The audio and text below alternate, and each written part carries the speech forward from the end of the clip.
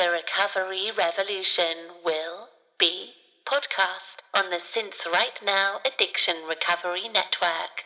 This is the Unruffled Podcast, episode 107.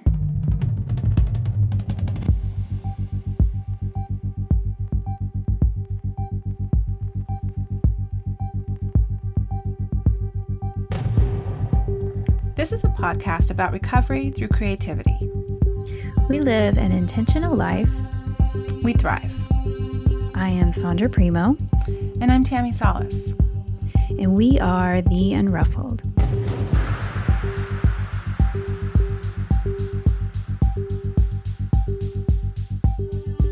Hey, Sondra. Good morning.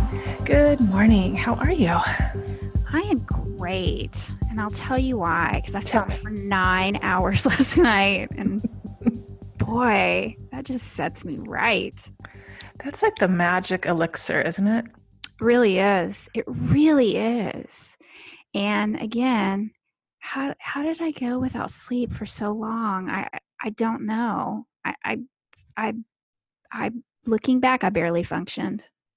I know I'm shaking my head while you're talking because I'm just remembering like staying up so late, getting up feeling so parched. Yes. Remember just that parched feeling? Yes. Or even if I passed out, at 9:30 or 10, I would still wake up at 2. Right. And then pretty much be wide awake or just have that restless sleep. Yeah. Until the alarm went off. Oh, gross. Yeah, we don't have to do that anymore, right? Oh my God. I went to bed at 6 p.m. last night. So I don't know what I was thinking. I had so much still to do, but I was like, I can't do anything else. I've done so many things today. I have to stop. And then I woke up at like 8 and I was like, I don't think my taxes got filed. Oh, bummer. It was tax day. They did. My accountant just did not communicate it. And I guess when you file an extension, you don't have to sign anything, which I find very peculiar. I don't know. Yeah, I never file an extension. So, oh, you don't? That's not your. I'm still quite a teenager in many respects. You sound like a kept woman, my dear. Yes, that is because I happen to marry this guy who takes on all that sort of responsibility, and it doesn't take two people to do it, So he takes all that on. Bills, taxes, all that stuff. And it's not that I can't do it, and it's not that I've never done it. I mean, there were many years that was my role, but it's no longer my role. Yeah. Now, God forbid something happens to my husband, then I will have to do it again, which I've done it before, so I could do it again. But sure. Yeah, no, I was talking to my therapist yesterday, and it was like, that's just my delegation. That's been my delegation my whole marriage, is that's my thing. So it's interesting because this year I kind of, I did so much work on it and submitted it, and I was working on letting go. March was step 3. I was working on letting go, and mine was over functioning. So it was like, I know the accountant always gets it done. I don't need to follow up. I don't need to keep checking on things. I don't need to have this worry. Right. So Sondra, I actually let it go. You did until 8 o'clock last night. And then last night before I took that nap, I was like, I haven't really seen anything. That's unusual. And so I sent a little email out, and then I took this quote unquote nap. And when I woke up, I was like, then I got into panic mode a little bit. And my accountant was like, you told me it was a go on Sunday, so you don't have to do anything. And it was interesting how since the beginning of March until April 15th, I didn't really think about it. I did let it go. Well, you didn't waste all that time stressing over it and worrying about it. Right. I spent a good amount of time, before that, just getting everything pulled together. But, so that was a lesson, I mean, it could have gone the other way, of course, but I had to trust that, he's been doing the taxes for 20 years. He probably is going to file. He probably knows when the date is. Yeah. He knows when they wrote it. But when I woke up, I was wide awake until 1:30 in the morning, and I haven't, stayed up at home that late in so long. But I just really enjoyed my company, Sondra. I had a really nice time. Oh, Just doing so all the you things I want to do. oh, you actually got out of bed? Oh, yeah. Oh, Got out of bed. I did some homework and drawing, and I listened to podcasts and took notes, got ready for today. Did a bunch of things that have been on my list. I don't know. I just had another surge last night after I took that power nap. That's interesting. unusual. That is not my normal. Not my normal. Yeah. Because like we've talked about, I've been trying to shut it down after 5, inspired by you. Just saying, like, you hit kind of a hard stop. But yeah, every once in a while, I get those surges and ride them when they come, because they do not come often. True. That is true. Yeah. You're right. When you get that energy surge, I ride them all every time. I don't know if you want to talk about this, but I think you had a pretty rad weekend, right? I did. I think that's why I was so tired, was still just, when you're working on a big project and you're just kind of plugging along at it, it doesn't feel, and then there's like right before the deadline. So then there's crunch time, and like, I had gotten 4 hours of sleep or whatever, 5 hours of sleep before my photo shoot. It was so fun doing it. And then I was very much in the moment. It was so fun doing it.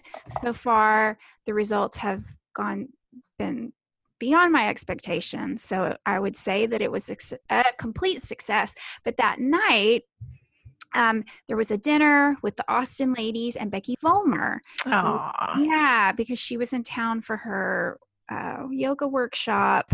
And so we had a text thread, for several weeks before planning a dinner. And so that was that night. And I was really tired, but of course I wasn't going to miss it. Great.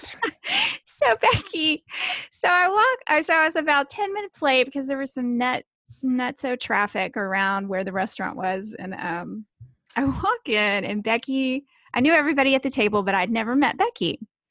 And so she stands up and she gives me a hug, and she's like, wait, what kind of hug is that? I want like a real hug. She starts instructing me on how to hug her. And I just go, okay, don't fucking tell me what to do.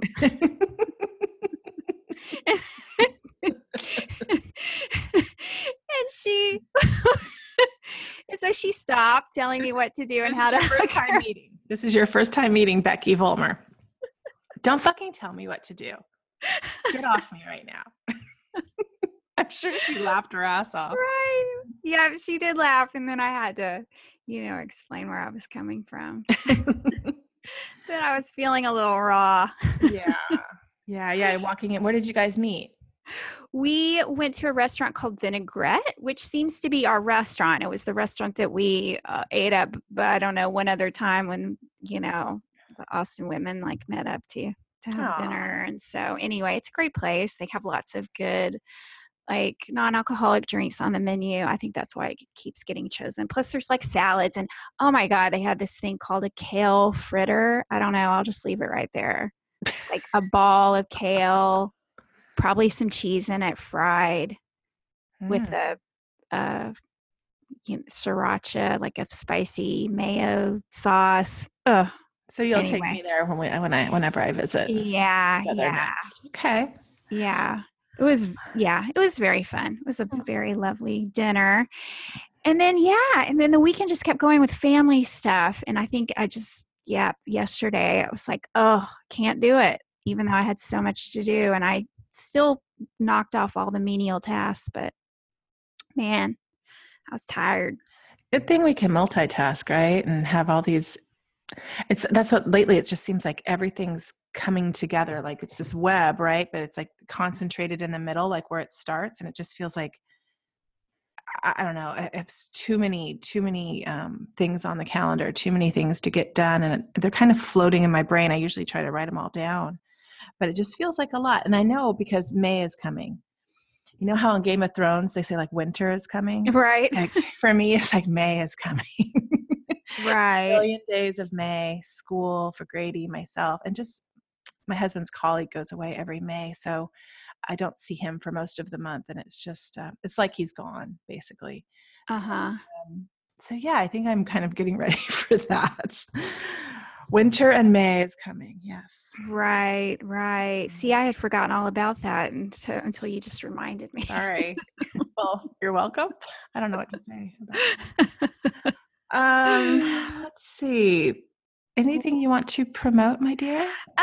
Sure. I will promote a couple of things. As this airs, I will still be promoting my 30% off of everything in my marketplace sale, which is off of all clothing. There's a meditation pillow in there. You can even take it off of my $12 ebook. Wow. Yeah, I know. You're nice. That's nice. The only thing it will exclude is any upcoming offers and or programs. Hint, hint. Do tell. Those will be excluded. I will go ahead and announce this. So I am going to be announcing, probably it will already have been announced as this airs, that starting May 1st, I am going to be offering, I'll be offering it before, and they will start May 1st, one-on-one mentoring experiences is what I'm calling them. Oh, I love it. Tell me more. Well, it's going to be called Change Your Story, and it's going to be offered for any woman who is ready to start something big, something that feels overwhelming. It could be a creative project, just a life improvement project, anything where you feel like you need some coaching and a cheerleader, and someone who can set some parameters and help you chunk things out. That's going to be me. So I have mentioned on here many times that I cannot write a program because it doesn't interest me enough. And what I figured out was me to 25 people at once, I think doesn't interest me enough, because I will only benefit if I see progress being made. And I think that's my solution is the mentoring. I love it. A mentorship. I love it. Yes. Well, you're so good. I mean, you're like the perfect person to do that, Sondra, and you walk the walk. So it's really nice. I'm sure that people that are drawn to you anyway, naturally, and that are looking for something like this, like a change, that, yeah, it's a natural fit. And the one-on-one attention, I think, is really magic for both people. Right. And you're right. I have done it. So I think I can speak from experience. So yeah, I'm excited about it. And hopefully I will get to work with someone listening to this right now. I'm really looking forward to it. Yeah. I love how that switched for you. It did switch for me. Even just the last recording, you were like, nah. I know. Maybe the one before. And then you the next day, you're like, well, okay, pivot, right? That's what I had to pivot. Yeah, I had to pivot a little bit and and reframe how I was thinking about it. And then I got really excited. And so it's something I'm looking forward to. If May goes well, I hope to continue doing it. I love it for you. I think this is perfect. It's time. Plus, I have to say, Lori Massicott coached me a little bit and just told me, just fucking do it. I love her. I know. She is such a good friend and such a great inspiration for sure. Yeah, definitely. Oh, well, good. What about you? So May 1st. That's exciting. Well, I kind of quietly launched something, and it is going to be up to 25 people because I kind of like that. Right. And I took my Groove course and reinterpreted it into a 5-week course. Nice. The feedback I got was that it was really dense. And what the project that people liked or that were drawn to is my Ray of Light project, when I did those black and white photos and mixed media. Sure. And so I kind of structured a course, and it's going to be called Shine. And it's going to be the same thing, a 5-week online creative workshop for curious beginners is kind of how I'm marketing it. And we'll have 5 weeks of calls and 5 weeks of Q&A work sessions. So Mondays will be the calls. Saturdays will be a live work session if people have questions, or if they're working on their project and they need help.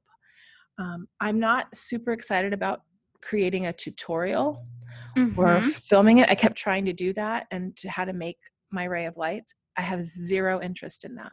So I was like, what I'm interested in is the women's stories, helping them kind of figure that out. The whole idea of who do you think you are, right? Right. I heard that in Becky's workshop. I heard that my whole life from my dad. And when I was up on Orcas Island this last week, it was like, you have the story of what was, and then in recovery, we know that we can change that story. Right. And so that's kind of what I'm going to center it around. I'm going to talk about routines and rituals and how they're important. Accountability. So like what you're doing, like having that one-on-one, you have an accountability partner. Sure. Right? Somebody that you have to be accountable to. That really works for me. The type of person that I am, that really works. So I want to be that for some people, but I'm just testing it out as well. That's why it's at the price that it is. It's going to be $222. It is basically 10 hours of Zoom calls, which I think is a lot. So when you break it all down per hour, how much it is, I think it's like $20 an hour or something. And so, that's what I'm offering. It's on my website. It's called Shine. I just released it last week to my newsletter subscribers first. And if anybody has questions, they can email me or hit me on Instagram or let me know. And I'm going to launch that on June 3rd. That sounds great. Yeah. And isn't it wonderful when you can kind of parse down what lights you up personally, like how you will benefit from it, and it will just make you a better teacher. Yeah, I get a lot of good advice from Amanda Grace. She told me a couple months ago, or before I was making the group project, she said something to me that I just haven't forgotten. And she said, research yourself. Yeah. Just research yourself, Tammi. What have you already done that you already have that is natural, that you kind of overlook because we keep doing the next thing and the next thing. Right. And, as we get kind of like squirrel, you go off to this other. But what have you done that brought you to this point and like kind of right, like mine your own experiences, mine, what you're good at, what makes you laugh, what lights you up, what gives you energy. Yeah. Yeah. So that's that for me, and that's on the website, and that I think we'll talk about that a little bit when we get through what we're going to talk about today, but that's there for everybody if they would like to check it out. It's on my website. Very exciting. Yeah. And our websites are both on SoundCloud. You can access our links pretty easily. Sondra's website's there, mine. iTunes rating is there. Our Patreon account is there, so you can donate. So that's all. You can find that in SoundCloud underneath the show notes. Awesome. Yeah. So we are going to talk today about discomfort zones, restlessness. Both. Same. Both. All of the above. Those really good, awesome feelings. Yeah. Well, I think what happened, if you don't mind me starting off, Sondra. No, go ahead. I had listened to Rob Bell's episode 231, An Anatomy of Restlessness. And after I listened to that, I think I don't know if I texted you or said something, or you're like, oh, I already listened to that. Like, yeah, it was a good one. And I was like, it was so good. And I was driving at the time and couldn't take all the notes, but when he was going through the whole episode, it just felt like our listeners would really dig that episode. So I highly recommend that. We're going to kind of riff on it because we also want to talk about discomfort zones. And basically what I kind of gleaned from it all, Sondra, was that restlessness and discomfort zones, they're talking to us. They're giving us really valuable information. Right. And when we're kind of, I don't know if it's spiritually fit or emotionally fit, when we are, we can kind of grab onto them and do something with them. But when we're not, when we're in like a kind of the sad state or in a state of, victimhood or feeling less than, I could never quite understand what my body or what my mind was trying to tell me when I had those feelings. So I don't know. I feel like I wanted to talk about it a little bit, like when you get the discomfort, what it's like, when you push through, how you come out the other side. I'm almost always delighted when I push through the discomfort. Right. It doesn't feel that way, but at the time, and it's like usually the end where we're going. So that's what I kind of gathered. I'd love to hear how you want to. Yeah. Well, and I was thinking about it too, because my discomfort areas look different now. I mean, some of them have carried over from before I got into recovery, but many of them look pretty different now, and my response to them obviously is very different.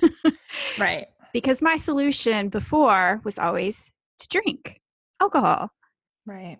And now I have different solutions, but I took a lot of notes too on, what my particular discomforts were before, though, when I was drinking. And and some of them, like I said, still are, reoccurring. Mm-hmm. Okay. Well, do we want to, well, he has a little definition. I thought I just said it, because I'm a definition person. So I don't think you are, right? Not necessarily, but yeah. Okay. Go ahead. Well, he talked about how restlessness rarely dwells in your rational thinking capacity, and that it usually resides in the center of your being, like your soul or your heart. Mm-hmm. And I thought that resonated with me. Mm-hmm. Like, I know, like right now in my life today, I am in a completely restless, I have restlessness for sure.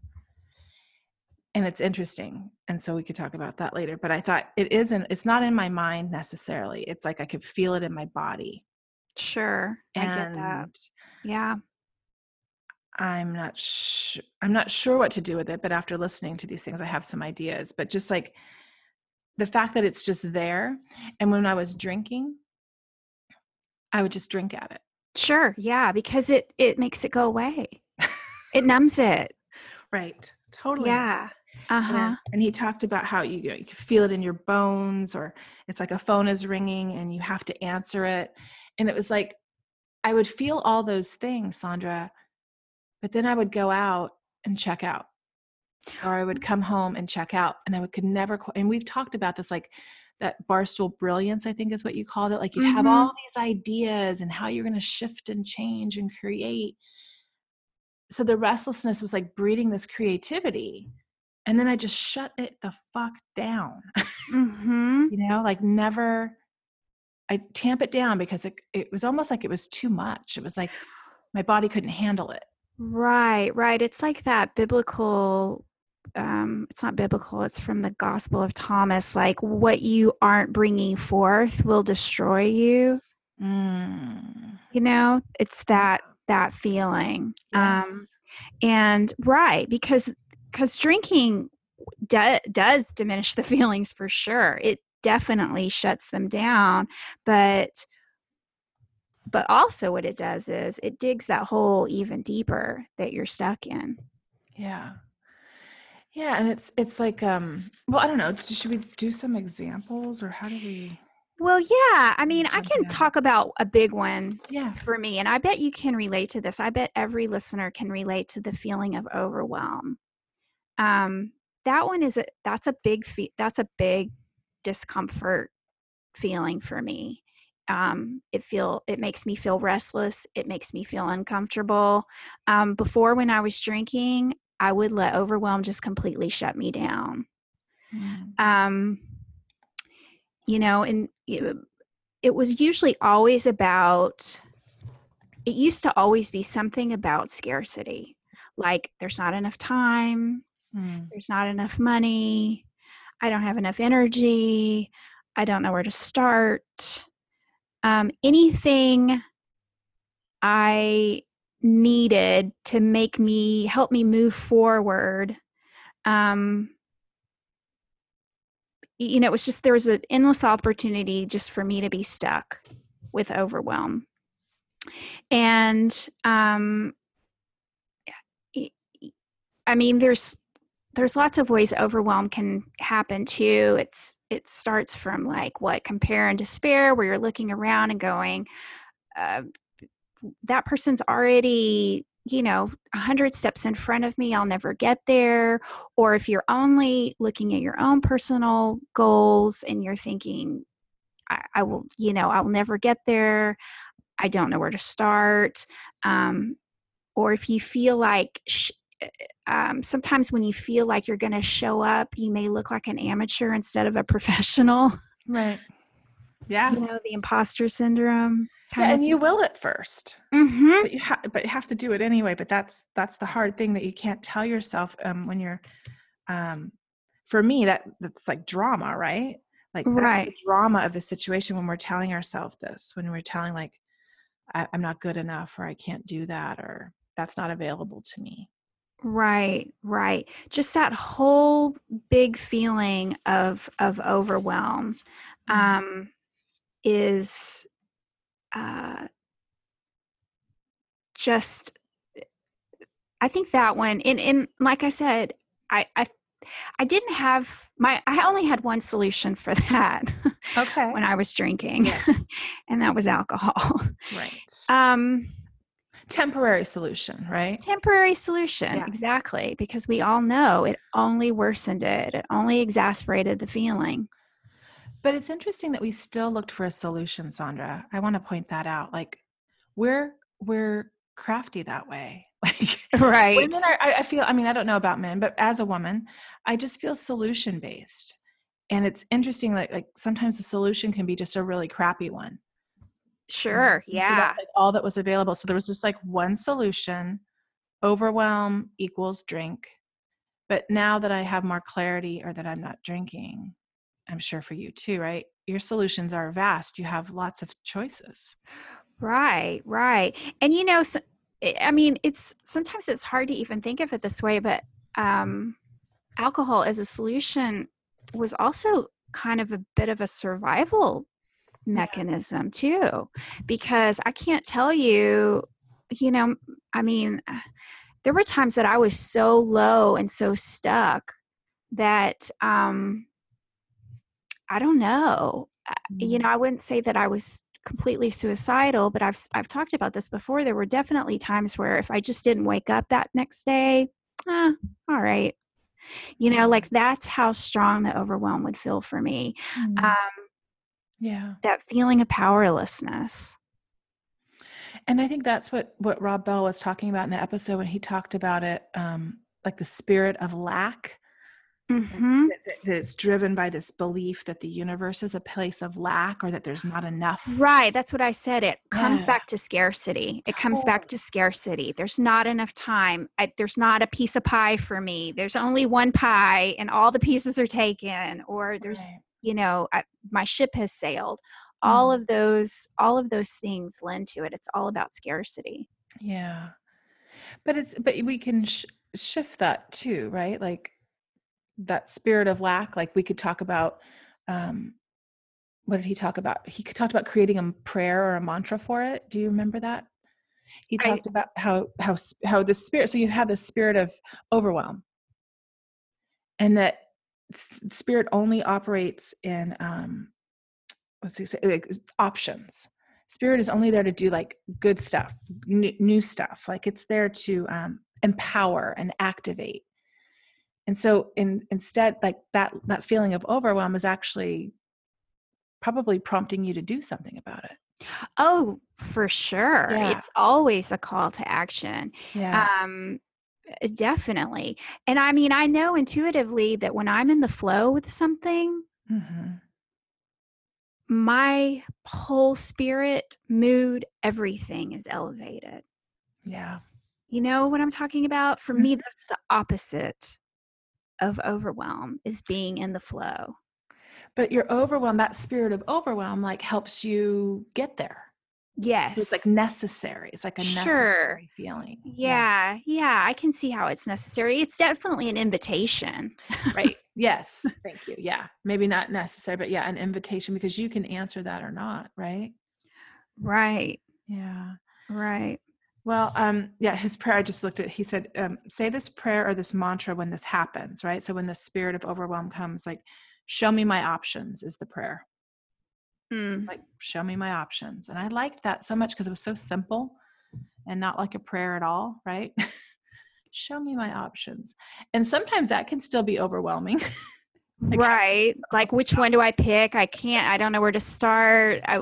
Yes. If I Totally. pick that one, then the other ones will go away. But then again, that comes back to scarcity. It's like, they won't go away. Pick the one thing, chunk it out, however you, stay on a task, but eventually you'll get into some kind of flow. Yeah. It may not be easy, I guess that makes it sound like, oh, I'm in the flow and then I'm just riding down the stream and I'm, and then everything's easy. And sometimes it does feel that way, but then sometimes you have to do a little paddling. Mm-hmm. Yeah. For me, the victimhood, kind of martyrdom, like that's my native language of how I grew up and what was modeled. And that's hard. That's a hard one to shirk off. Although I've worked really hard all my life to do it, it's not gone, but it comes back every once in a while. And it's like total, that's total disempowerment. And I think that when I decided to, well, I didn't really decide to quit drinking, I guess. Like I quit drinking the day that I went to my physical. I mean, I guess that's a decision. I wasn't going to do it anymore. But before that, like the victimhood of it, and I think sometimes when you were like the year before I quit drinking, this is what I was thinking about, like that discomfort. That year prior, my whole life was uncomfortable. I was in the discomfort zone that whole year before I quit. And a little bit of the victimhood came up, that spirit of like, why can't I drink like so-and-so? Why can't I just have 3? Which is still a lot now that I think about it. But I used to think that, like, sure, why can't I just have 3 and just be good? No, 3 was like my tipping point to crazy. Mm-hmm. And then I wouldn't stop after that, but the third one always did it. The third one always took it to the next level. Right. Which could have been 4, 5, and 6 after that, or a fight or something. But I found that like by all that discomfort that year, it was like I was gathering information about myself. Speaking of researching yourself, but like that spirit of being uncomfortable opened me up to myself, and it opened me up to these moments that I could like try to fix it. And I think that was what was interesting for me, that when I did go to that physical, my spirit was kind of almost dead. You're kind of filling out the paperwork like, what the fuck do I have to lose? I might as well tell her the truth of how much I'm drinking. Mm-hmm. It's like I almost came to the end. And while it was uncomfortable, or I wasn't sitting well, like it felt scary, it almost, like you said, was an invitation. In the current form that I was perfectly in, that I was in, I knew that I had to remove alcohol to like change something. But I didn't consciously go into it thinking like, I'm going to quit drinking today when I went to that appointment. That was not in my mind. And I think that has something to do with like a higher power. Oh, for sure. Yeah. Because that was not, that's a spiritual experience because, right, it seemed outside of you. Yeah. It was like I guess your invitation is making me think of, like, I love that word, Sondra, because it's like, it's a question too. Like, do you want to keep living like this? Do you want to keep feeling like this? And so I think for people who are struggling or who are sober curious or in that investigative period, when they're in the discomfort, or even in the beginning of sobriety, you're in it as well, but that's a separate topic. But like, I think the before, that discomfort zone before, it's like, I can see it now that it was screaming at me the whole year. And I kind of was clumsily going along trying to figure out a way out. And I'm just so glad that I kind of stumbled, onto it at the doctor's office that day. And that I definitely think was my higher power, because like I said, I had no intention of quitting drinking. That really did not enter my mind. Right. I knew it was a problem. I knew I probably drank too much. I thought she would maybe tell me I don't even know what she thought. I didn't give it enough thought to it, just kind of happened. And I think that was very much, my higher power at work, that I did not believe in then, that I do now. Right. Yeah. I have more examples of discomfort zones. Do you have more that you I have a lot more. Okay, good. Let's do it. Yeah. Let's talk this out. Because I think the listeners, not just women, but I think our listeners will love, I think they can relate. Right. So another one for me is change. Any change. I mean, I've stayed in relationships longer than their, long past their expiration date. I'll go years without rearranging furniture. I hang on to things, well into indeterminate usage stage. So change is very uncomfortable. But the thing is, once you make a change, it begets more change. Yeah. I was thinking back, motherhood was probably the first and one of the hardest change, because one day you're not a mom and the next day you are. Right. And the discomfort of that transition is, palpable. If you're a mom, you know exactly what it is. And it takes a long time to accept the change, accept the disruption and the upheaval. And then, of course, I didn't have this reference point then when I got sober, but now I can look, if I became a mother, you could do anything, right? Right. Yeah.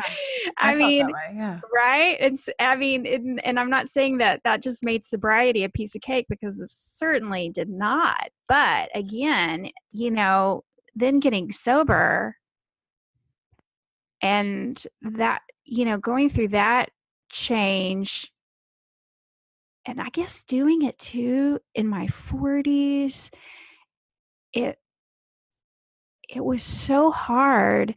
But as time went on, I felt so empowered that,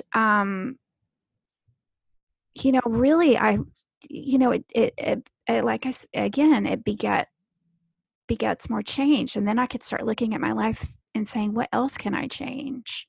What else can I change? What else am I merely tolerating? Mm-hmm. What else is just kind of there and it's just good enough? It's good enough. I'm tolerating it. It keeps inviting me to look at things that I'm merely tolerating. Yeah. And why, Right. If we're kind of stuck in that place of just tolerance over our life, I don't know. It feels like maybe that's not the point of life, right? Right. And having to look at the truth of things is very uncomfortable. I learned how to avoid looking at the truth. You were talking about things you learned as a little girl. I learned how to avoid looking at truth as a little girl, because my family home life was very tumultuous. It presented well to outsiders. No one knew what went on behind our closed doors, but inside our home, it was very chaotic. And I learned how to not look at that truth, because it was again a survival mechanism, a form of disassociation. If I don't look at it, I can survive this maybe. And so, but how that translates to my life now is, we talked about this a couple of episodes back, that a lot of times I'd rather put things off until I'm forced to react and just keep tolerating things until there's a reckoning or until I have a come to Jesus with it. Yeah. And so, but all of those things inspire restlessness and discomfort for me. Well, I like that you have a like change in general, just it's across the board. So it kind of infiltrates all of your life because we have to change, there's so many different ways. I was thinking that about, like I have the beautiful gift that my husband wants to build me this new studio, yet I got to be honest, Sondra, I'm freaking out a little bit. I don't really want to change. Right. And you're like, oh, here's this beautiful, good thing. And why is that? And, that's what I think in that episode that Rob talked about, it was like asking the question, like, when are you feeling this uncomfortableness, this discomfort, like what's wrong with me? Like who wouldn't want a new studio, right? Right. Why can't I be happy with it? Why can't I, shouldn't it just be fine? Shouldn't it just be like a gift, And so then I start thinking like there's something wrong with me. But it is that feeling, like you've just said it in this nice way, that it's the change that I'm not comfortable with. It's right. Which it's is a unsettling. human, and that's a human experience. Right. But I mean, I think about it this way too, in a sliding door situation, I could still be stuck back where I was 5 years ago. There are some people that never change, except Right. that they get older, and that's it. Oh yeah, I know some. Yes, yeah, and kind of so you feel the discomfort, you don't want it, right? But you have to have some kind of, like we talked earlier about this, like pivot moment. Like you have to have the energy and the love and the belief behind it that you can shift things. Right. And in your studio situation, you just have to pack up one box, right? I mean, you pack up one box and then you'll pack up another box and then you'll pack up another box. You know what I mean? So then they kind of, you start getting, and then you'll start getting into a flow where it's like building a wall brick by brick. Yeah. You'll get into a flow where soon enough, you'll start moving all that stuff into your new studio and your whole world's going to open up. Yeah. It's just that uncomfortable part that you have to just sometimes you just have to move through it. Yeah. Like physically move your body through it. But it's so much, it's even so much more than just physical material things. It's almost a whole belief system that I have to restructure. Right. Definitely. There's definitely a reframing.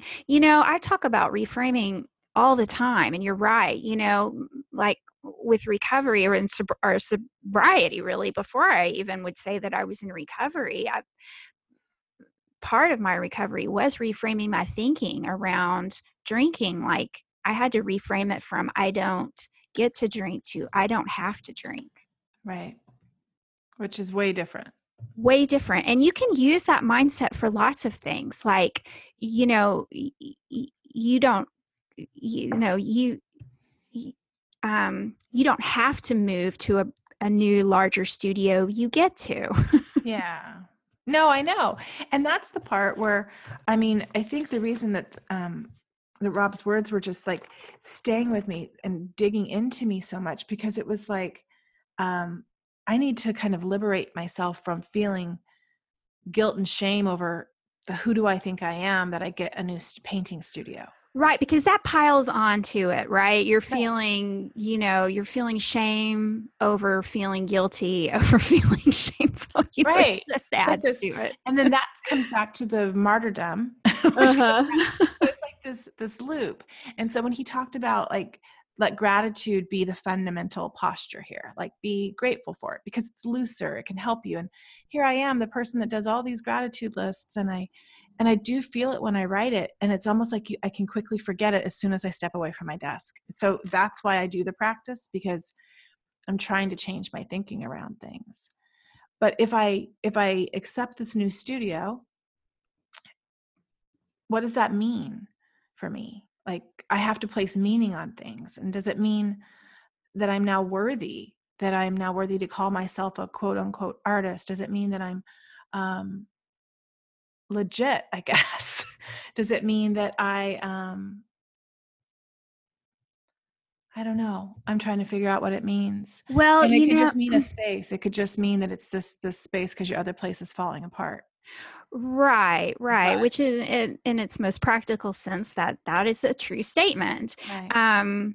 But, and I wrote down too, and you mentioned it before, it's that voice of who do you think you are? That feeling of being too big for your britches. Oh, yeah. Feels so uncomfortable.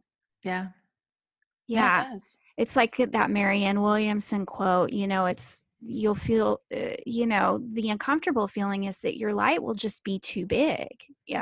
That's a very loose interpretation of that quote. Please look it up. I don't have it written down, but your light will shine too bright. Yeah. And that feels so uncomfortable.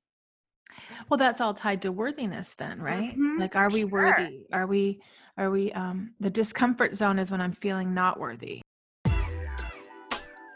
Hey, Unruffled listeners, just popping in mid-show to remind you about our Patreon fundraising campaign. To date, we have produced almost 2 years worth of content and have over 500,000 downloads. We can hardly believe it. If you like what you've been hearing and appreciate our weekly consistency, you can be a patron of this show for as little as $1 an episode. To donate, please go to patreon.com/The Unruffled Podcast. Thank you for your continued support of the show. Now back to it. When I decided to go back to college, Sondra, after I quit drinking, right? It was 1 month-ish, and I was like, I need to do something with my time. And I never felt worthy. I never, other people would talk about which college they went to, and I've always, my whole life, shied away from those conversations, took a drink, changed social circles at the whatever event I was at. I never wanted to talk about college. So it's been this thing that I didn't feel like it was available to me since I quit. And when I quit drinking, I knew I needed to change that story. And it's been a long time coming, changing that story. And it's still not fully there because it's still not fully realized. But going back to it, at least I kind of faced that discomfort. Going to school on that first day of school, Sondra, was so hard. Mm-hmm. I felt so nervous. I mean, I felt like everybody knew it was my first day, which no one knew, by the way. World was not revolving around Tammi, which I always thought it did. And, but that taught me, even going to my first art class, that discomfort of being there and not having the right supplies and feeling dorky and having this old suitcase that I had my supplies in. I just looked ridiculous and I looked like me, I guess. But it's interesting because I'm so glad that I did it, though. I'm so glad that I stayed in that discomfort zone and I did the thing that was uncomfortable, because that first class, my first art class, that professor is my mentor now. I'm having coffee and lunch with her on Friday. We've become friends. She guides me and gives me really great advice, like trying to keep my 2 studios, like keeping the old one and keeping the new one. She was like, you need both. You're big enough for that. You have enough, you could paint, you need, anyhow, she's guiding me in this way. And had I never gone and walked in that class and been awkward and uncomfortable, I wouldn't be right here today, going, I get to paint, I get to go out there, I get to take up more space. Right. I am worthy. Yeah, right. And you bring up a good point. You'll never do enough research. You'll never have enough shiny new, supplies or technology or whatever you think you need to just jump in. You'll never be caught up to speed. Yeah. You just have to do it. You just have to start. And if that's the only thing anybody takes out of this whole episode, what you just said, Sondra. Right. Just start something. Just start. Yeah. Because I promise you, if I hadn't painted on a piece of paper from my coffee cup, gave myself permission to say, I don't have any paints. I'm just going to use this coffee. And then I had beet juice the next day and I had fun. And then that like started something. And it sounds so silly and it sounds so small.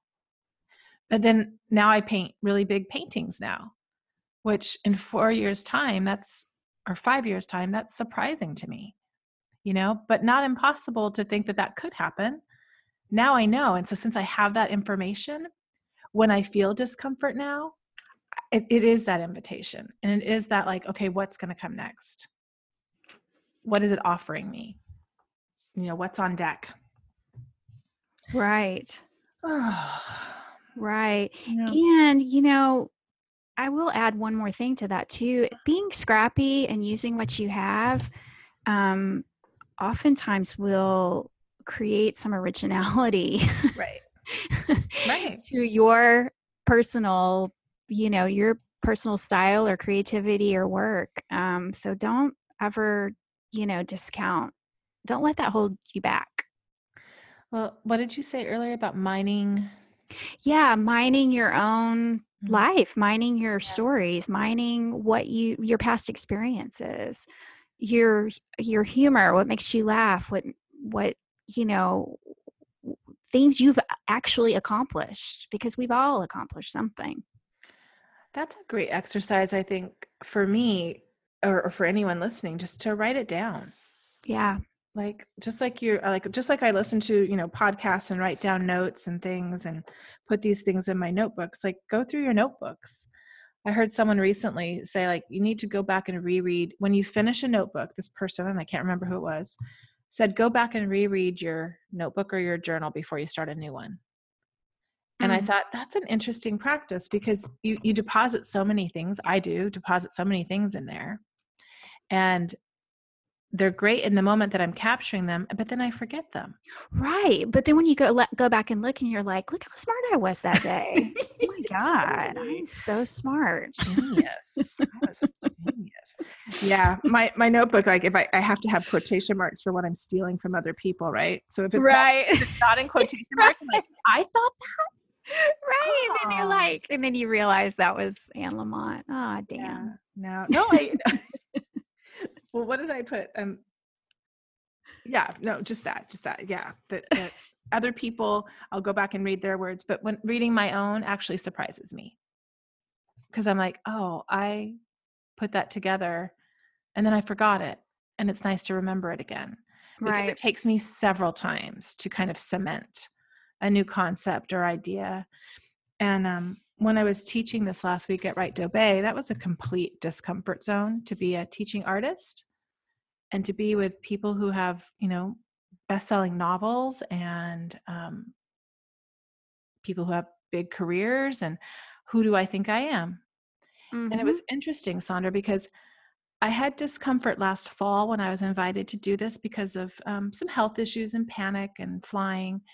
But when I got to Doe Bay, I felt like I just owned what I was going to teach. And that came from being uncomfortable and doing women's circles and doing this podcast with you, right? Continuously. It came from all of the listening that I've done, meetings that I've gone to, following different creatives, listening to podcasts. Everything was like this. It all stirred up inside of me, and it came out as mine. Right. I wasn't copying anybody. I was being me. And it was the first time. I was a little nervous before I did it, and a little, I wouldn't say I was uncomfortable. I was just had a little bit of nervousness around it. I didn't have to take any beta blockers. I did have a LaCroix in my hands. But when I sat down to say, I'm like, I'm only teaching like what I do, and I know what I do. Right. I know what my morning routine is. I know what an accountability project is. I can actually share this with everyone because I know it. Right. And it felt like I was in this zone of, it was really beautiful. Yeah. And you're right. You let your life and your experiences build on each other. But if I'd asked Tammi a year ago, project yourself to Tammi that leads the talk at Right Doe Bay, it would have felt overwhelming. You're like, I'll never get there. Well, that's why, because last May when I had those panic attacks, I stopped painting, Sondra. I haven't painted really since last May. I had my show in June, everything's sitting in the garage. All the canvases are prepped and primed and ready to go because I had a whole idea for a new series and I couldn't make myself do it. And so I came home, and you're right, a year later. So if you had told me last May, you're going to lead a workshop and you're going to do this at Right to Bay and you're going to be a teaching artist alongside these other people, I would have just said you were out of your mind. Right, because it would have felt too unattainable. Right. And it's like this. So what I did with that discomfort, and I think you do this as well, I know a lot of our friends in recovery do it. It's like I started I was my own project, because remember the world and revolving and the whole thing. I became my own kind of creative project. And how was I going to shift how I felt? And what was I going to do to make myself better? And how was I going to fill myself up spiritually and creatively? And how could I get back on this path of feeling solid? Which I've slowly kind of done and shared on this program over the weeks and that have made up this last year. But it was a really beautiful feeling to know that I didn't let discomfort, or that I didn't let that feeling of fear keep me from saying yes. Right. So I think that's, if the listeners are, if they have something big they want to do, or they're not comfortable in crowds, or they're saying, I'm anxious, I have a lot of anxiety. There's a cure for that. Everybody's cure is different, but the whole, again, researching yourself, mining yourself, coming back to yourself, figuring out what makes you tick, listening to the restlessness, right? You're saying that's an invitation. I love that, Sondra, because it's a call to action. Right.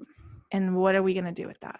Mm-hmm. And even if you're right, and like you said, even if your action is just reframing your thinking around it, like, is that true? I think that's a Byron Katie question. Uh-huh. Is that true?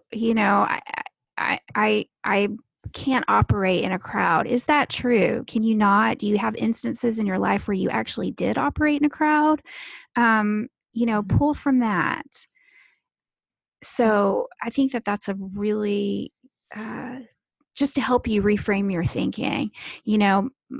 It's too late for me. My ship has sailed. There's not enough time. Are all those things true, really? Yeah. Yeah. And I think the discomfort zone is just, it's almost like what we've talked about with, I know both of us have had our readings done by Natha Campanella. And I think that she helped me really frame, like, do you listen to your intuition? I know I didn't when I was drinking. It was there guiding me all along, my whole life, actually. But it wasn't until she kind of framed it and asked the question and said, hey, as a kid, do you know when you might have shut this down? Does that resonate with you? And I'm like, oh, I know exactly when I did that. 7 years old. Yeah, I know exactly what happened.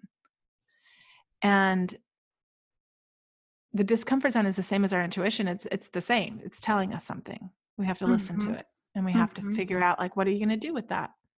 What is the next right thing, I guess, or the right thing for you? Right. Mm-hmm. I was going to add, I was going to add another one.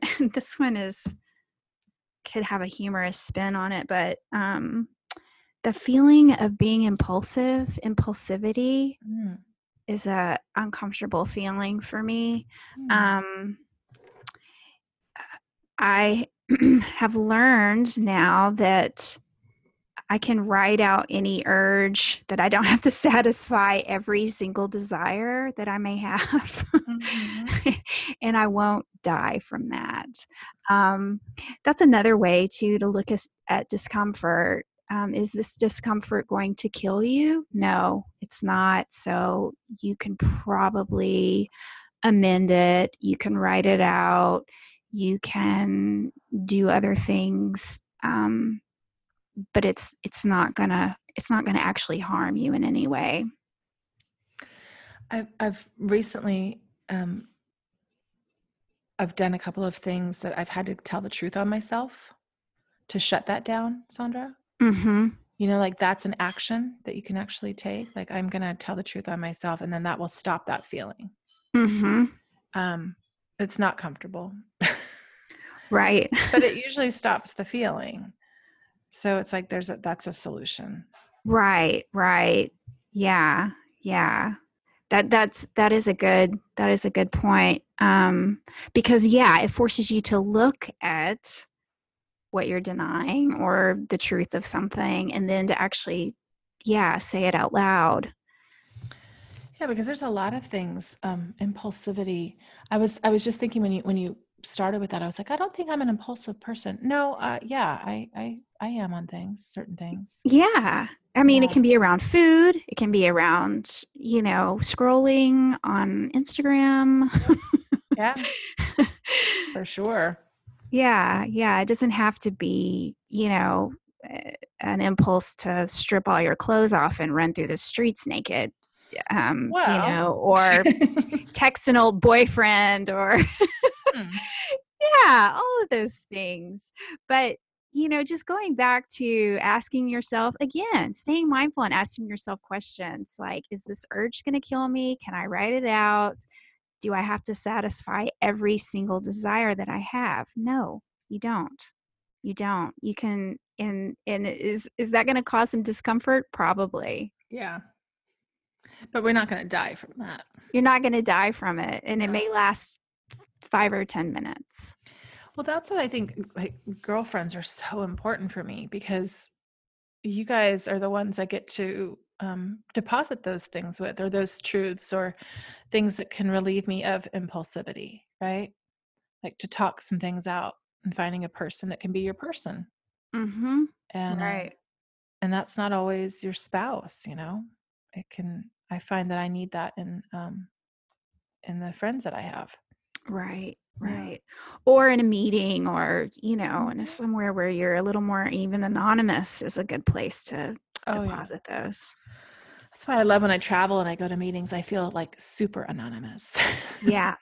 Because I'm not so anonymous in my home group, right? Because we get to know each other in there.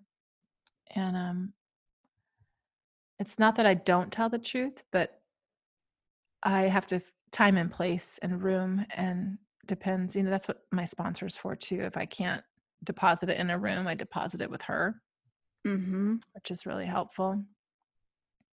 It's so helpful. Like, we were talking about sponsorship over the weekend with some friends, and just talking about how my sponsor once told me like that I was a channel to God, and how I said like that's a lot of pressure. And the women aren't in recovery that I was chatting with us about, but they're like, that's so cool. It's like, I like that saying, like it's like you give it away. You remove it from yourself, right? The feeling, the truth, whatever it is. And and it depends how someone would receive it. In a sponsor role, that you're not going to let it land on your shoulders. You're supposed to just let it travel through you and out of you. You don't hold on to it. Mm-hmm. Which I think is so magical about a sponsorship relationship. If you have a good one, that you can deposit truths there. Right. And not feel judged, and not feel guilty, or at least I don't. It feels like a relief. Mm-hmm. And I think good girlfriends can do that too. Yes, definitely. Or good friends. Yeah. Definitely. One more I have written down. How do you Yeah. feel about boredom? Does that make you feel restless? Yeah. Right? For sure. That's like that. Yeah. Maybe the number one, Sondra. You may have hit the nail on the head there. Yeah. Yeah, I know. That could cause trouble too, being bored. Right. Or it Mhm. could just, you could just fill it with busyness. Oh yeah. Well, that's boredom makes you, perhaps that's the feeling you go like, what wants to be created? What wants to be born here? Mm-hmm. When you're bored, you have some time to think about that. Right. Space, but it can be uncomfortable for sure. That could be a big discomfort zone, being bored. Yeah. Yeah. Yeah, it was one of, if you ask me, one of the many reasons why I hung on to alcohol as long as I had is because I was convinced that it kept me from being bored. Yeah, because, I never knew what was going to happen after I started drinking. You never know. You never know what So this crazy exciting. girl's going to do. So exciting. Will I lose my purse tonight? I don't know. Probably. Will she do something inappropriately with, that old boyfriend? Who knows? Oh, I Will think I she know. shed a few articles of clothing? Maybe. Yeah. How about It's mystery exciting. bruises? It's exciting. It is exciting. Yeah. But yeah, and and of course we all know now that the curtain has been pulled back. Mm-hmm. That it really is just the same old monotonous loop that you're stuck in. But it felt like a cure for boredom. It also made me okay with just doing menial tasks like washing dishes or other things that I deemed boring. Well, when things are boring too, like you can start, nostalgia can kick in, right? Uh-huh. You could start thinking things were really awesome the way they used to be. Right. And start like that's kind of dangerous. Nostalgia, Uh-huh. I think, can be really dangerous, especially for what it was like when we used to be drinking, or what it was like when we used to, go see live music all the time, and how free we were. And Right, especially when you're only holding on to the euphoric, positive feelings that whatever that scene produced. Yeah, I think nostalgia surrounding my drinking and partying and whatever you want to call it, that's a dangerous place. And I could definitely go there when I'm bored, Sondra. Yeah. Play that whole what if game and why can't I game and how come they can still drink like that. And that comes up for me when I'm bored. Yeah. And that feels really uncomfortable, which is a good, it's a good indicator for me to do something about that. Mm-hmm. Move, start something new, pivot. Read a book, even get back distract to yourself. basics. Yeah. Mm-hmm. Back to basics. Yeah, go to the library, do the things, take a hot shower. That's what happened very much in the beginning of sobriety, right? Like I did feel a little bit bored. I felt a lot exhausted. Mm-hmm. Right? Our bodies are we've talked about this, about how sleep, just sleep. If you're newly sober, just sleep. Mm-hmm. And take care of yourself like you're pregnant, just really, really take care of yourself. But it gave me too much time to think. And I felt like, you think being sober is going to be so boring. It's not, we're here to tell you it's not. Oh, no. I don't have enough hours in the day now. Right. Like I have to reserve time to be bored, to just be bored and let my thoughts, meditate or let my thoughts, that's just how I get inspiration usually. Yeah. Is if I just have some downtime to just be bored and let my brain meander. Mm-hmm. But it's uncomfortable. Yeah. Yeah, I remember that for months. And that's why, I don't know, finding a creative outlet. I mean, this is what we talk about on the show, and this is what we ask our guests to come on and chat about, like tapping into my creative side saved me from being bored. For sure. Even if that was just drawing with my kids' broken crayons or watercoloring, like I said, with coffee. Like it did something for me that I slowly started. It was like a muscle that I was developing. Oh, I liked that. That was all right. That was a good feeling. That feeling is, I want that feeling again. So what do I need to do to keep that feeling? Because I'm tired of feeling less than, unworthy, shameful, all the things that I was feeling in the beginning. And I realized that I had total control over it. But that didn't come for a while. Like, even though I was it was almost like I was sleepwalking in the beginning, Sondra, like I was doing the next right thing for me without even knowing I was doing the next right thing. Like going to that college campus and walking into the administrator's office, I was so nervous. I was sweating. I don't know what I thought, like they're going to tell me no, but I did it anyway. And then I did the next thing. And then you go to the class, and then you do the homework and you take the test. And it was like that first year, again, intuition, spirit, higher power, whatever it was, pulled me through that first year, eventually brought me to the rooms of AA, eventually got a sponsor. All of it was kind of in this fuzzy, hazy, life was pretty boring. Mm-hmm. And I was slowly populating it with these things and people and making friendships and reaching out. And Instagram was a big part of it. Just reading books was so much of a part of it, right? Just filling myself back up again Mm-hmm. in those times of boredom and of quiet and of where my mind would get churning. I had to channel it.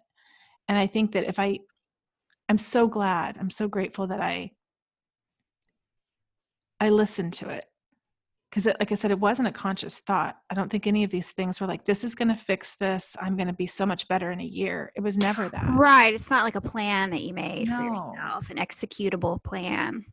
I could see that now. Like we could do that now, right? Because sure, in hindsight. Yeah. But I was fumbling and stumbling through. And I think it's really beautiful when I look back. I love that phrase in the rooms of, we will not regret the past nor wish to shut the door on it. Mm-hmm. Huh. Yeah. Because that's information. Right. I use that information to kind of keep going. Mm-hmm. And so when I'm bored today, like you mentioned, like when I'm bored, I know I have some tools. I have some things that I know I can do to move out of that space. Right. And I know that it works because it's worked before. And that's what I kind of think when we're doing this stuff, Sondra, like it's this proof. I love that saying, proof of life. Like this is proof that it worked because it got me through one day. Right. Can maybe get me through another. Right. Yeah. I'm all teary. Yeah. Yeah. That's, yeah, it's and again, I keep saying this, but it's reframing your thinking around boredom too. What good can come from this? What can come from this feeling? What productive thing can come from this feeling of being bored? Mm-hmm. But yeah, that's not a sentence, right? No, yeah, exactly.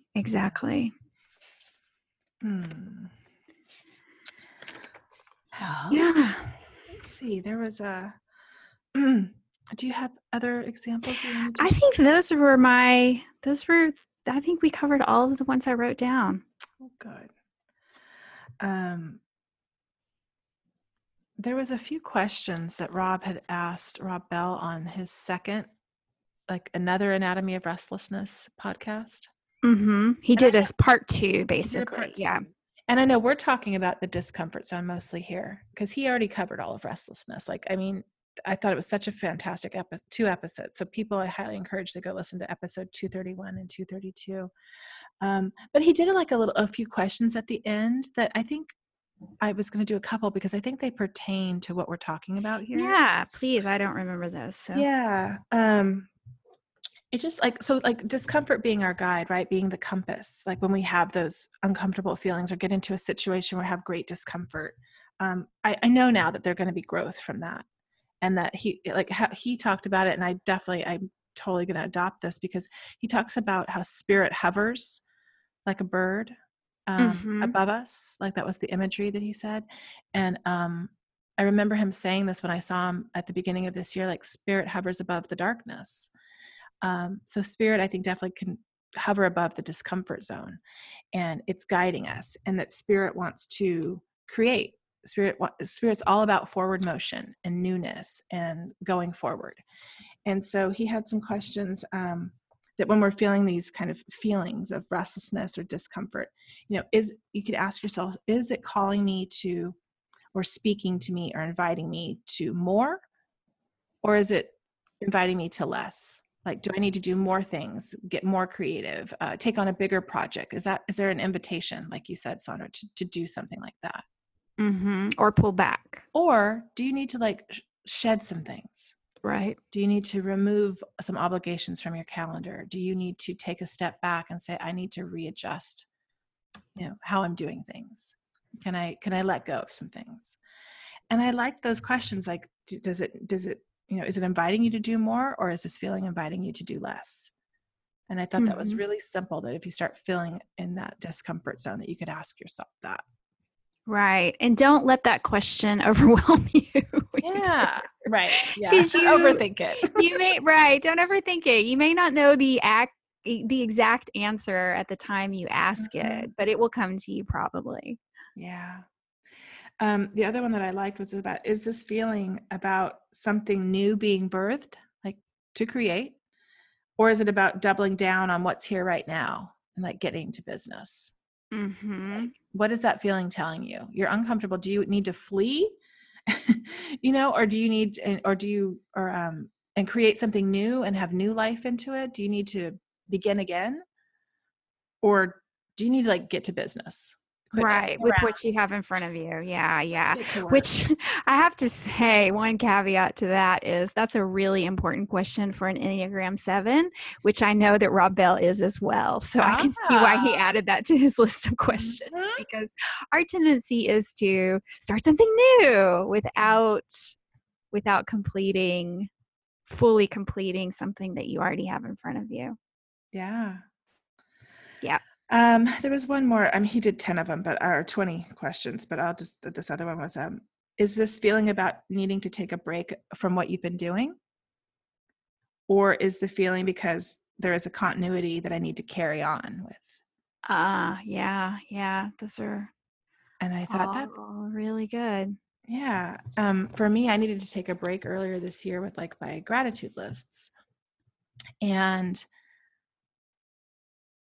I did that, and what it told me was that I need to not take a break, that they really are a foundation to me, and that they are integral to my recovery. So I do need to push on with my continuity, and I need to carry on with it because it serves me. It really helps my mental and emotional sobriety, and it makes me feel. So like just examining those things. Are you uncomfortable? I was feeling a little exposed. I was feeling like, am I being too showy, like showing off my lists? I was having doubt. And so I took a break and thought, well, let's see how this feels. And it didn't feel great. Right. And that's a really good, that's a really important example of, sometimes you don't know the answers, but you just have to, you have to try things and pivot and see how that feels. Yeah. And that's why I love that mantra by, I'm sure Rich Hull, he heard it from somebody else, but just the mood follows action.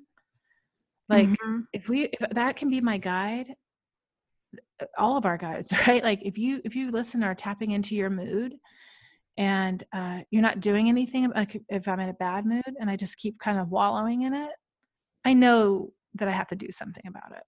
It's just like taking that action. If I can make myself do it.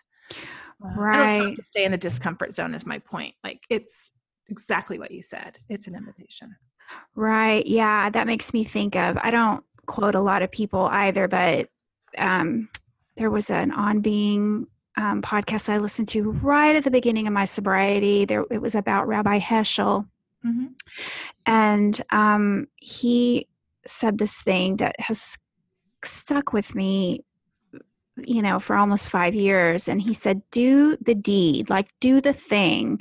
The intention will follow. So don't get so wrapped up in how is this going to make me feel? Am I doing the right thing? Do I have the right mindset? Is this egotistical? All of those questions. Just do the deed, do the thing.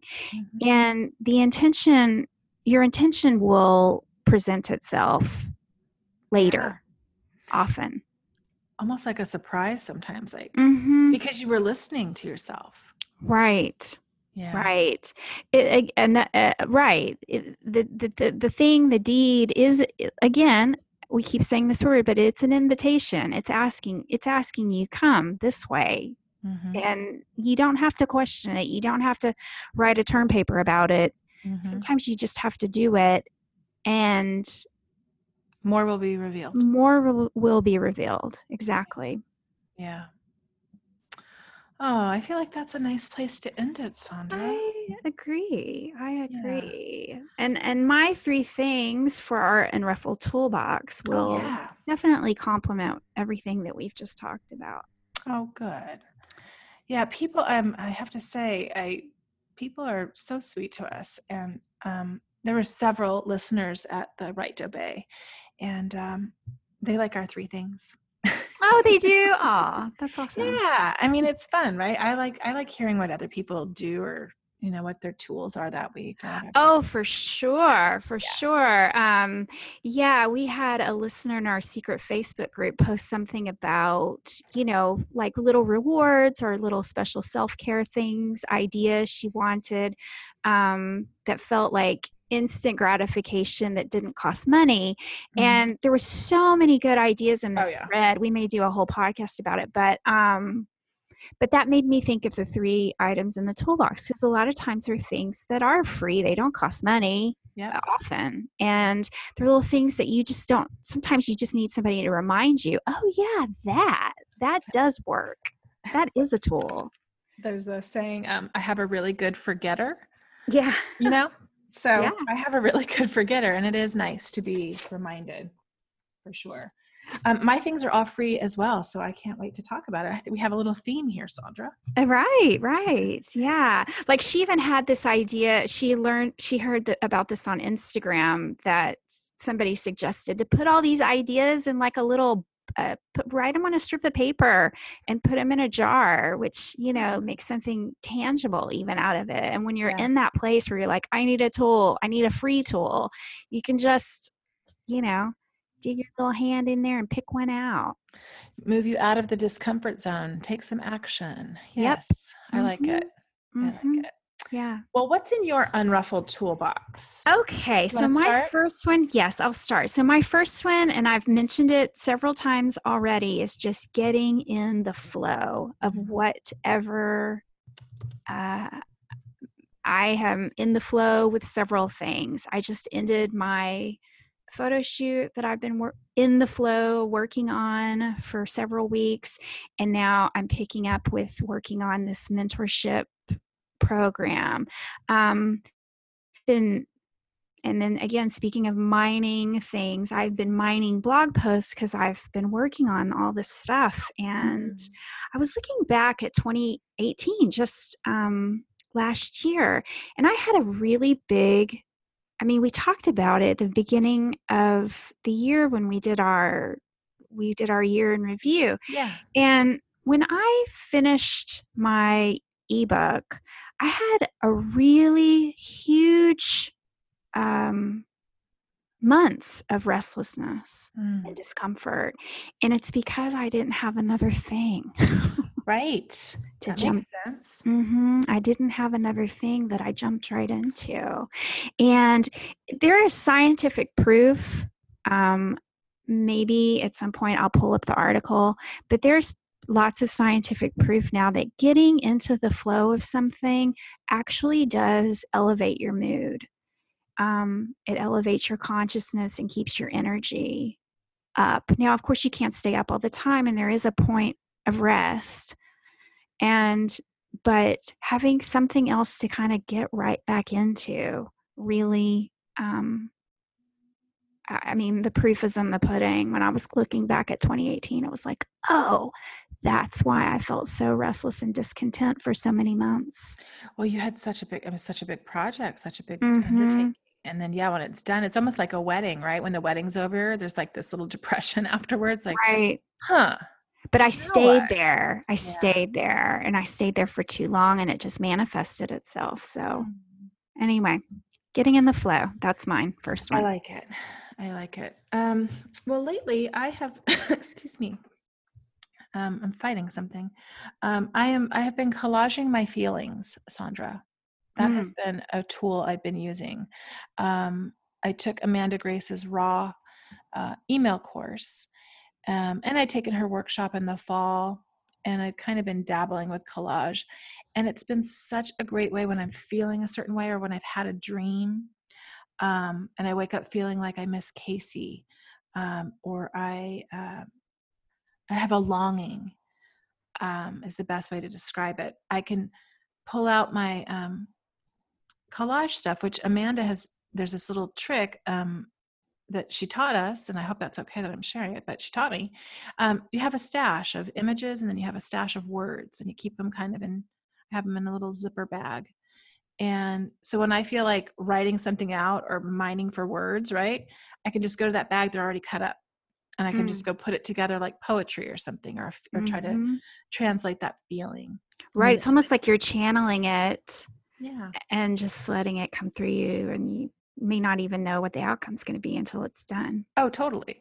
And it feels so good. So to kind of wake up, stumble out of bed, get tea, and then start collaging my feelings is what I'm saying. Like just until it feels good again, until I feel like it's whatever needed to come out. Some of it doesn't even make sense. And in the end, sometimes it doesn't even translate to what I was dreaming or thinking. It just scratches the itch. Yeah. Totally. In a free, healthy way. Right. In a very free, healthy way, which is what we're all about. Scratching that itch. Right. That should be the name of our show. Okay. Well, my second one is actually, by the time this airs, it will have been a tool. But this weekend I'm going camping. So I'm going to looking forward to some unplugging.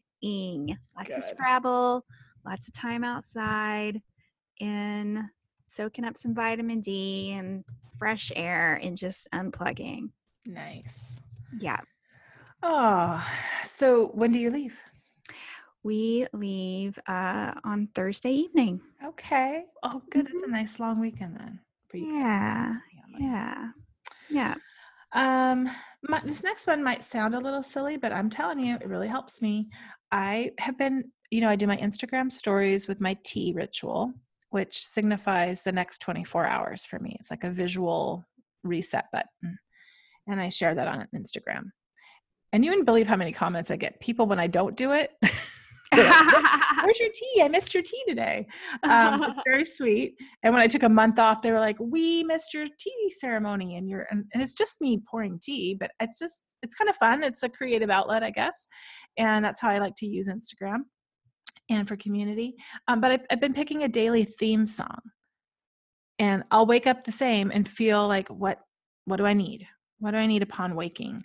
And it's just fun. So I put a little song with my tea ritual now, and I've been doing that. And it's just been a fun little creative thing that helps me kind of kickstart my day. So I love it. That's that. Yep. I love it. Okay. Well, my third one is laughter. Totally free.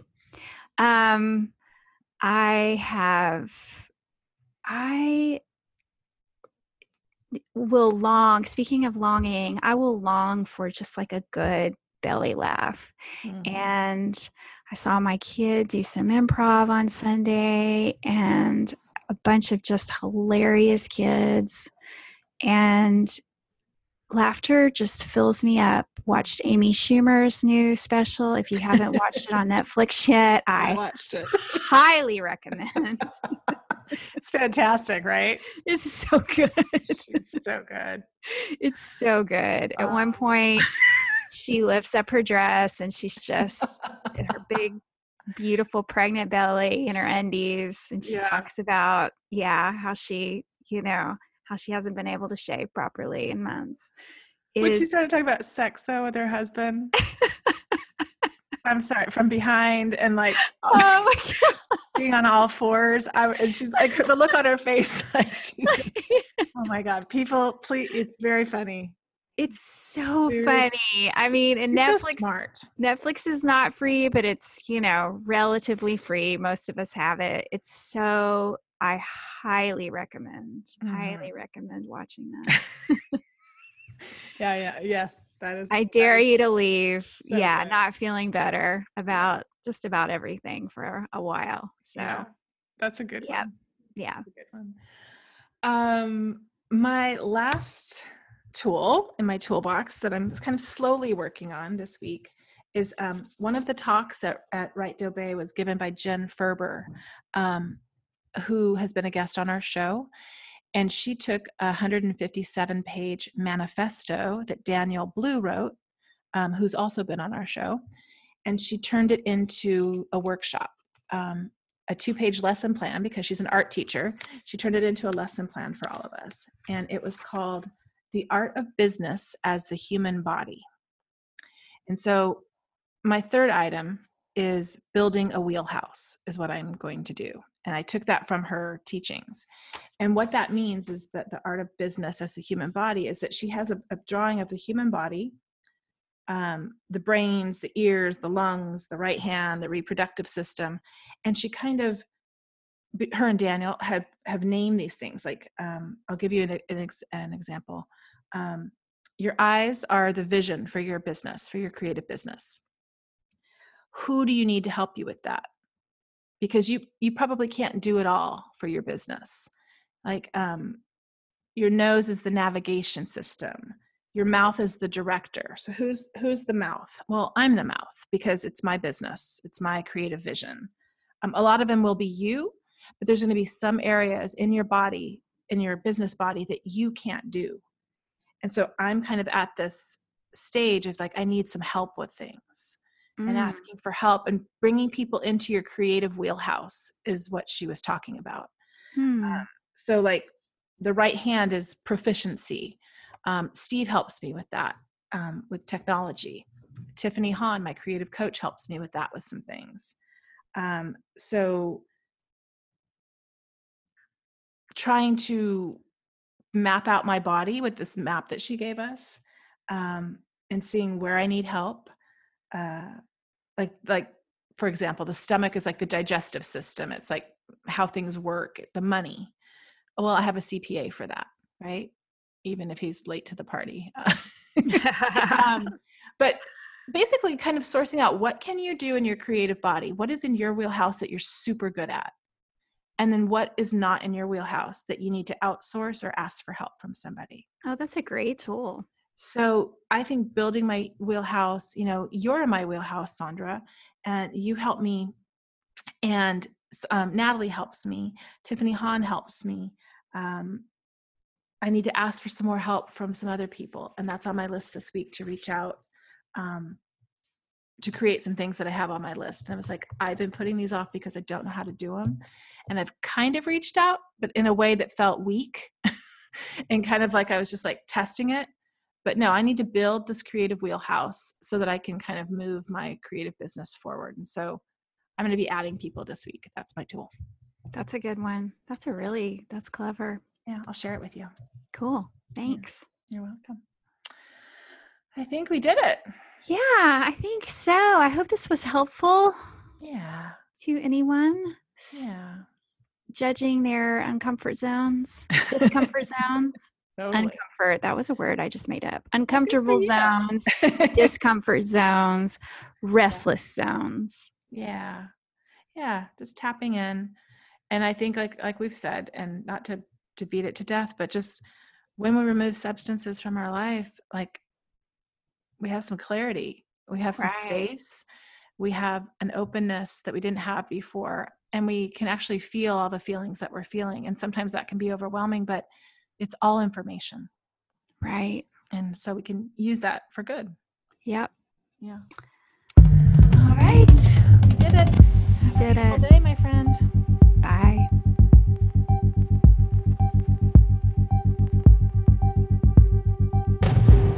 The Unruffled podcast was created and produced by Sondra Primo and Tammi Salas. Our show is edited and mixed by Steve Hecht. Original music composed and performed by Caitlin Schumacher.